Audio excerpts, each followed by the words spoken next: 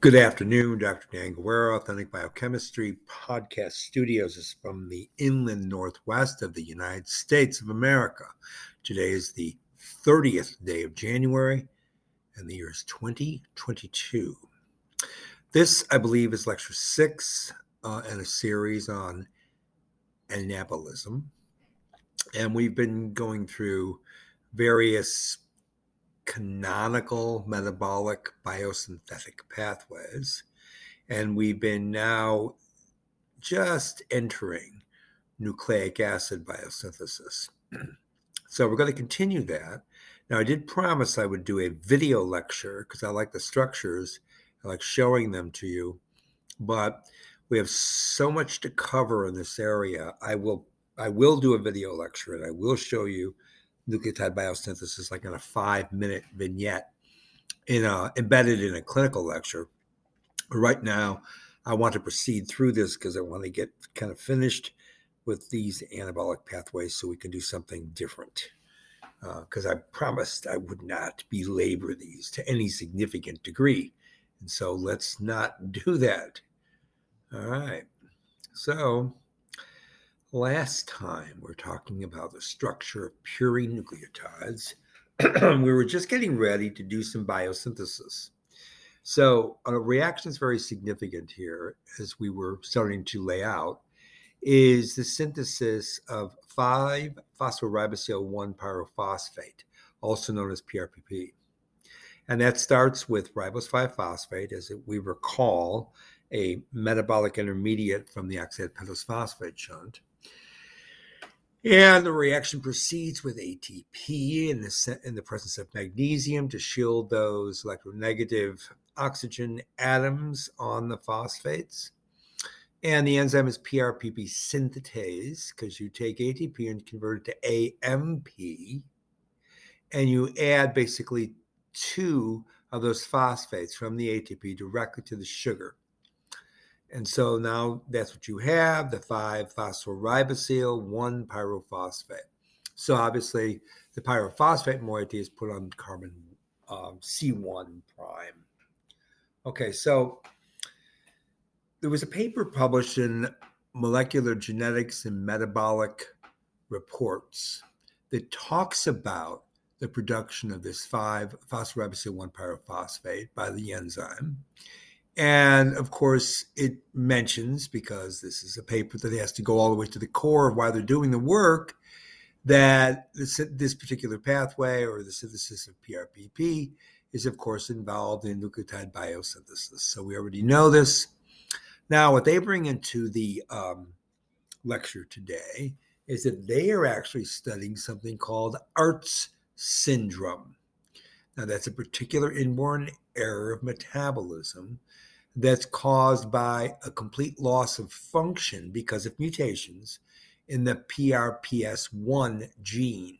Now, that's the gene that codes for the PRPP synthetase that we just talked about. Okay? Now, a little bit about the disease. Arts syndrome is spelled ARTS. It primarily affects males. It comes on early during development, and it generates progressive hearing loss, a peripheral neuropathy, optic atrophy, ataxia, developmental impairment as we age, and frequent and severe respiratory tract infections. There's also some muscular hypertonia. Now, as it turns out, acetylcysteine is a PRPPS independent source of purine nucleotide precursors. And of course, acetylcysteine will cross the blood-brain barrier. We've covered this in previous lectures. So when you have this complete annihilation of the phosphoribosyl pyrophosphate synthesis, if you treat with acetylcysteine with people who have Arts syndrome, a number of the respiratory tract infections and the amount of time in the hospital due to RTIs, plus a stabilization of ataxia and improvement in hearing impairment has all been demonstrated. This particular paper is noting two brothers from Australia that possessed that had the ART syndrome, and giving them SAM, acetylsumethionine, provided that decrease in respiratory tract infections, etc. So let's get into this a little bit. NAD and NADP, of course, as we've been discussing, are nucleotide adenine coenzymes in multiple cellular, biosynthetic, as well as catabolic pathways. In fact, you could generally say that NAD is the redox cofactor core, and the NADPH, that is the reduced form of NADP, is involved in reductive biosynthesis. So that covers a lot of ground. So the conversion of nicotinamide or nicotinic acid to NAD or NADP is a PRPP dependent enzyme. And any patients with a dysfunctional, superactive PRPS synthetase will have a very low NAD or NADP concentration in their erythrocytes. So what that's recalling is that nicotinamide riboside can form an NAD independent, NAD or NADP independent pathway from PRPP using nicotinamide riboside kinases. There's two different isoforms of those. And what that does is produce nicotinamide mononucleotide, which then gets adenylated, NAD. So as it turns out, nicotinamide riboside is contained in very low concentrations in various dietary sources, such as dairy products. But it is freely available as a nutritional supplement. So you can get nicotinamide riboside supplementation, and that results in a dose-dependent significant increase in NAD concentrations. And this can be found in serum. And you have no serious adverse side effects. And so people with ART syndrome, particularly elderly that were looked at, and this study included over 120 subjects that were all probans for the ARTS deletion. And they were elderly too, like as I said, 60, 80 years old. When they were given this supplement, many of the symptoms I just described to you for ARTS syndrome could be liquidated. Okay, so I want you to understand that there are multiple integrative pathways for nucleotide biosynthesis. We're talking about the canonical pathways. Okay, so that's a really important thing. Now, I'm going to bring this back up in a few minutes here because we're going to be talking about folic acid as well. Now, remember that a purine ring it's a nitrogen heterocycle. And remember that it has 9 atoms, and we talked about them. And I told you before that the nitrogen 1 atom comes from the aspartate amido group, that the number 2 carbon comes as a C1 from tetrahydrofolic acid. The 3rd atom, which is a nitrogen, comes from glutamine amide, as does the nitrogen atom poison number 9 in the molecule. And I also, I think, mentioned to you that carbons 4, 5, and 7 all come from the complete assimilation of the amino acid L-glycine, and that the C1 from, again, tetrahydrofolate is what is donated to make carbon 8 to complete the ring structure. Okay, so how does the biosynthesis go? Well, let's go through it rather quickly because, like I said, I will do a vignette of this on a video lecture, and then we won't have to worry about the structures being not shown right now. So you start off with 5-phosphoribosylse 1 pyrophosphate, and you add glutamine, and then the products are PPI and glutamate plus 5-phosphoribosylamine, or PRI. Then you react with glycine, hydrolyze ATP, and form 5-phosphoribosylglycinamide, or GAR, GAR. That intermediate then reacts with N10-formyl tetrahydrofolate.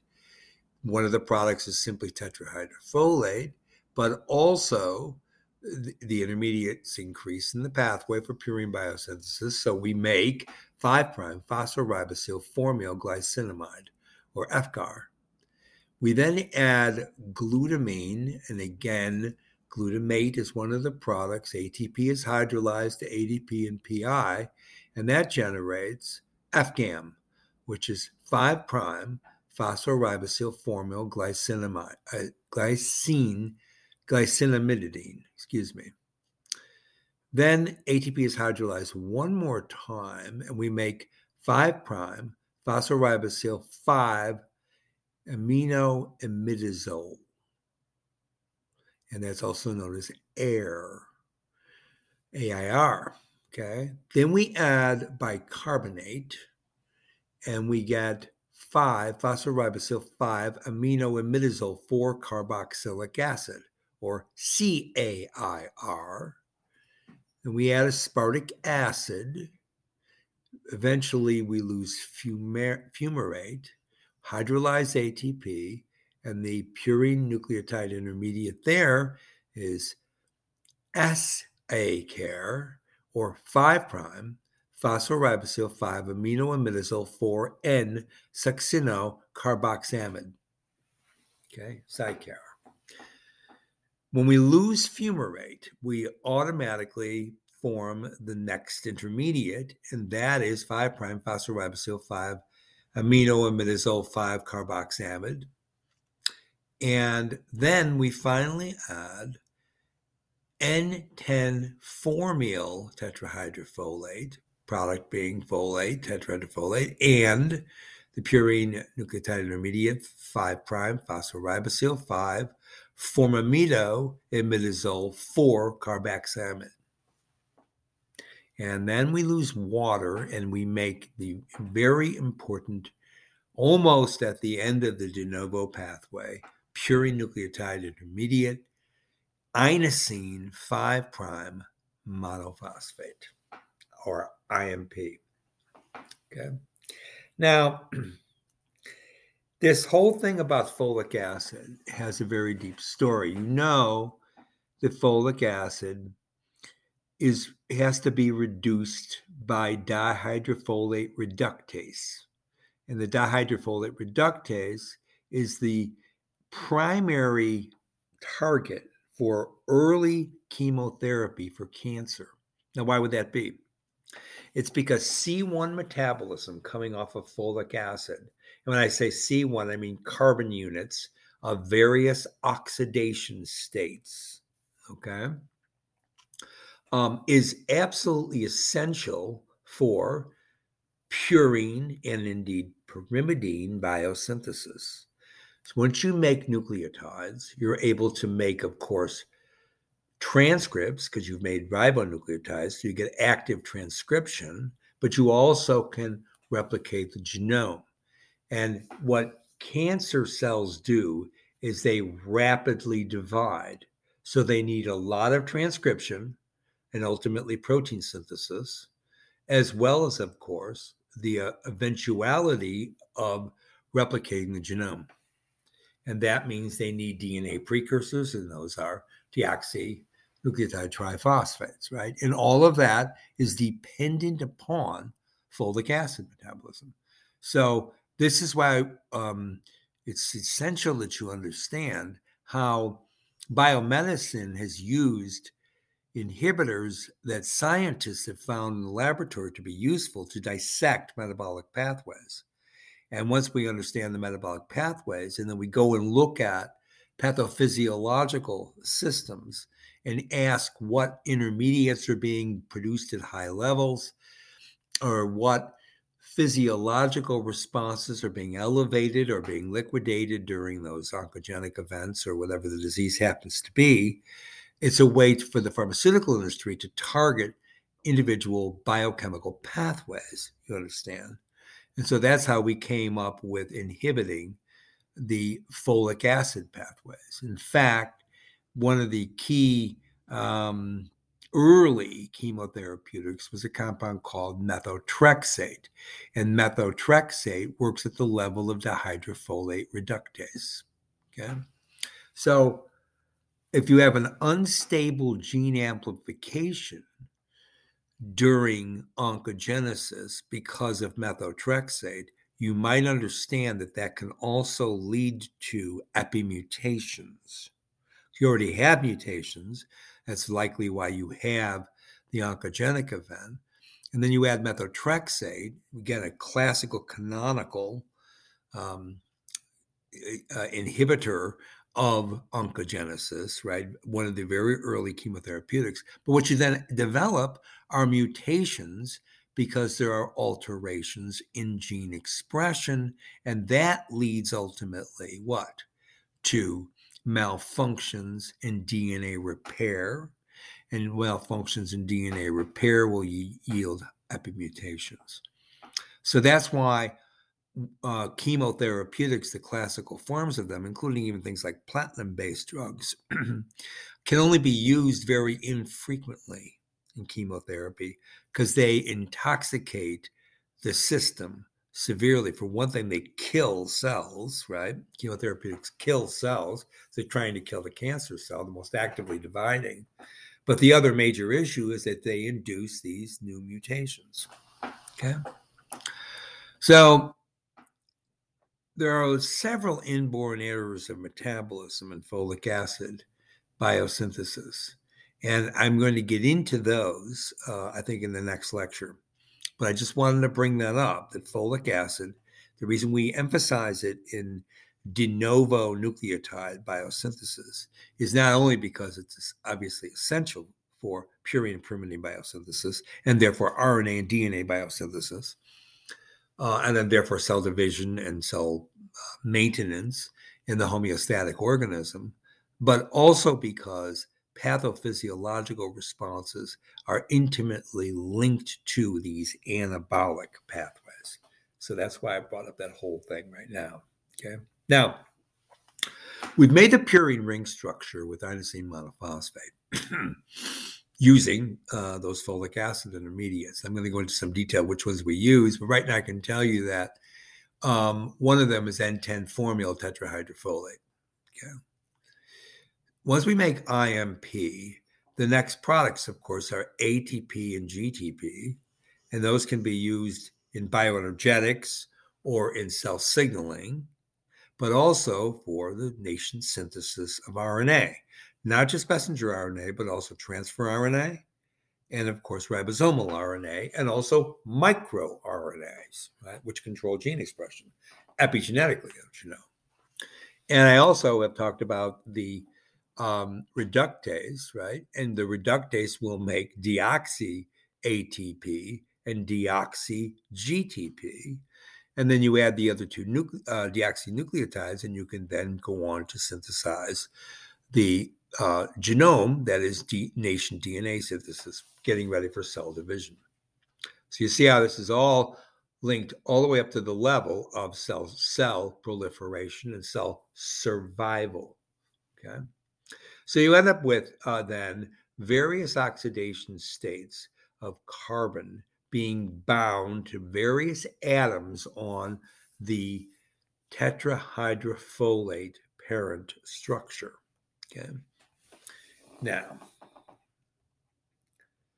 what I want to do is basically give you a clear understanding of how various metabolic pathways will yield intermediates that can be used for sequenced events that are necessary for cells to progress towards cell cycle but also to maintain the expression of all the genes necessary for a cell to terminally differentiate. Okay. And this is essential to understand because many of the intermediates in nucleotide biosynthesis are going to be necessary for that homeostatic control over terminal differentiation. And this is often left out in undergraduate biochemistry courses because we don't want to complicate the discussion of all the regulation that's involved in nucleotide biosynthesis or anabolism. So when you start off with adenosine monophosphate, this is just an example of what I'm talking about here. There's an enzyme called IMP dehydrogenase. Now, IMP dehydrogenase will form NADH from NAD+. So that means you have to have adequate amounts of oxidized NAD. Right? So that means you have to be running a TCA cycle where the ratio of NADH to NAD is depressed or low. Now that's at the same time you're running the oxidative pentose phosphate shunt and you're running the nucleotide biosynthetic pathways. So that can result in a bit of a problem unless you have a rapid recycling of the NADH. Now that's not a problem in the mitochondrion of actively dividing cells, for example, because you have a lot of electron transport and oxidative phosphorylation. And if I haven't already emphasized it, I will tell you that besides reducing equivalents for anabolic metabolism, such as nascent nucleotide biosynthesis, purine being the one we're talking about right now, the other necessary component is a high bioenergetic potential. That means you have to make a lot of ATP. So that, of course, would allow for high levels of electron transport chain, high levels of oxidation of NADH and FADH2, regenerating that NAD, and that NAD just now, as I said, being used for IMP, inosine monophosphate dehydrogenase. Now, what that product is, in again, purine nucleotide intermediary metabolism, is going to be xanthosine 5' monophosphate, or XMP, which will then react with an enzyme called GMP synthetase. ATP is going to be hydrolyzed here. That will take glutamine and then incorporate that nitrogen atom, all important to make guanosine 5' monophosphate, or GMP. Another product being glutamic acid, of course. And as I said, the hydrolysis of ATP. And here to drive this reaction, to add that nitrogen atom, to finish the synthesis of guanosine 5' monophosphate, you needed to hydrolyze ATP all the way to adenosine monophosphate plus PPI. And the PPI going to 2PI after that last phosphate ester is broken by water. Okay, so now we have, I guess, relatively familiar ribonucleotide, right? GMP. All we have to do is add 2 more phosphates, and we have GTP, and that is a mainframe purine nucleotide for RNA synthesis, as well as GTP containing and utilizing enzymes and or receptors, right? Such as G protein coupled receptors. Now, on the other side, at the same time, IMP can be used to make AMP, of course, because this is purine nucleotide biosynthesis. So you're going to have common products coming from the same initial precursors. And one of the products was GMP. Now we're going to make AMP, both coming from IMP. But they're going to obviously be utilizing different forks on that biosynthetic pathway. And that's what we're doing right now. So rather than the initial reaction being IMP dehydrogenase using NAD, the initial reaction for AMP synthesis involves an enzyme called adenylosuccinate synthetase. And interestingly, to drive the addition of the aspartic acid residue onto this intermediate known as adenylosuccinate. This is before fumarate is removed. So we're going slowly now through the pathway that I went rather quickly through 5 minutes ago. To drive that reaction, we don't use ATP hydrolysis, we use GTP hydrolysis. In fact, to drive that addition of aspartic acid to make adenylosuccinate from inosine monophosphate, we do so by hydrolyzing GTP to GDP plus PI. In fact, that's what's necessary for the enzyme adenylosuccinate synthetase to function. Okay? So here right away, I want to explain something to you about this whole aspect of derivative control over intermediary metabolism, thus controlling anabolic pathways at the same time, keeping a handle on catabolic pathways whenever they're necessary to build up, such as an autophagic reaction, or any time when cells get depleted from their carbon reserves, right? Depending on what kind of cell type it is. Let's say it's a hepatocyte. So GTP is used for AMP synthesis because ATP is used for GMP synthesis. Remember the GMP synthetase? We hydrolyzed ATP. Now that's called complementarity.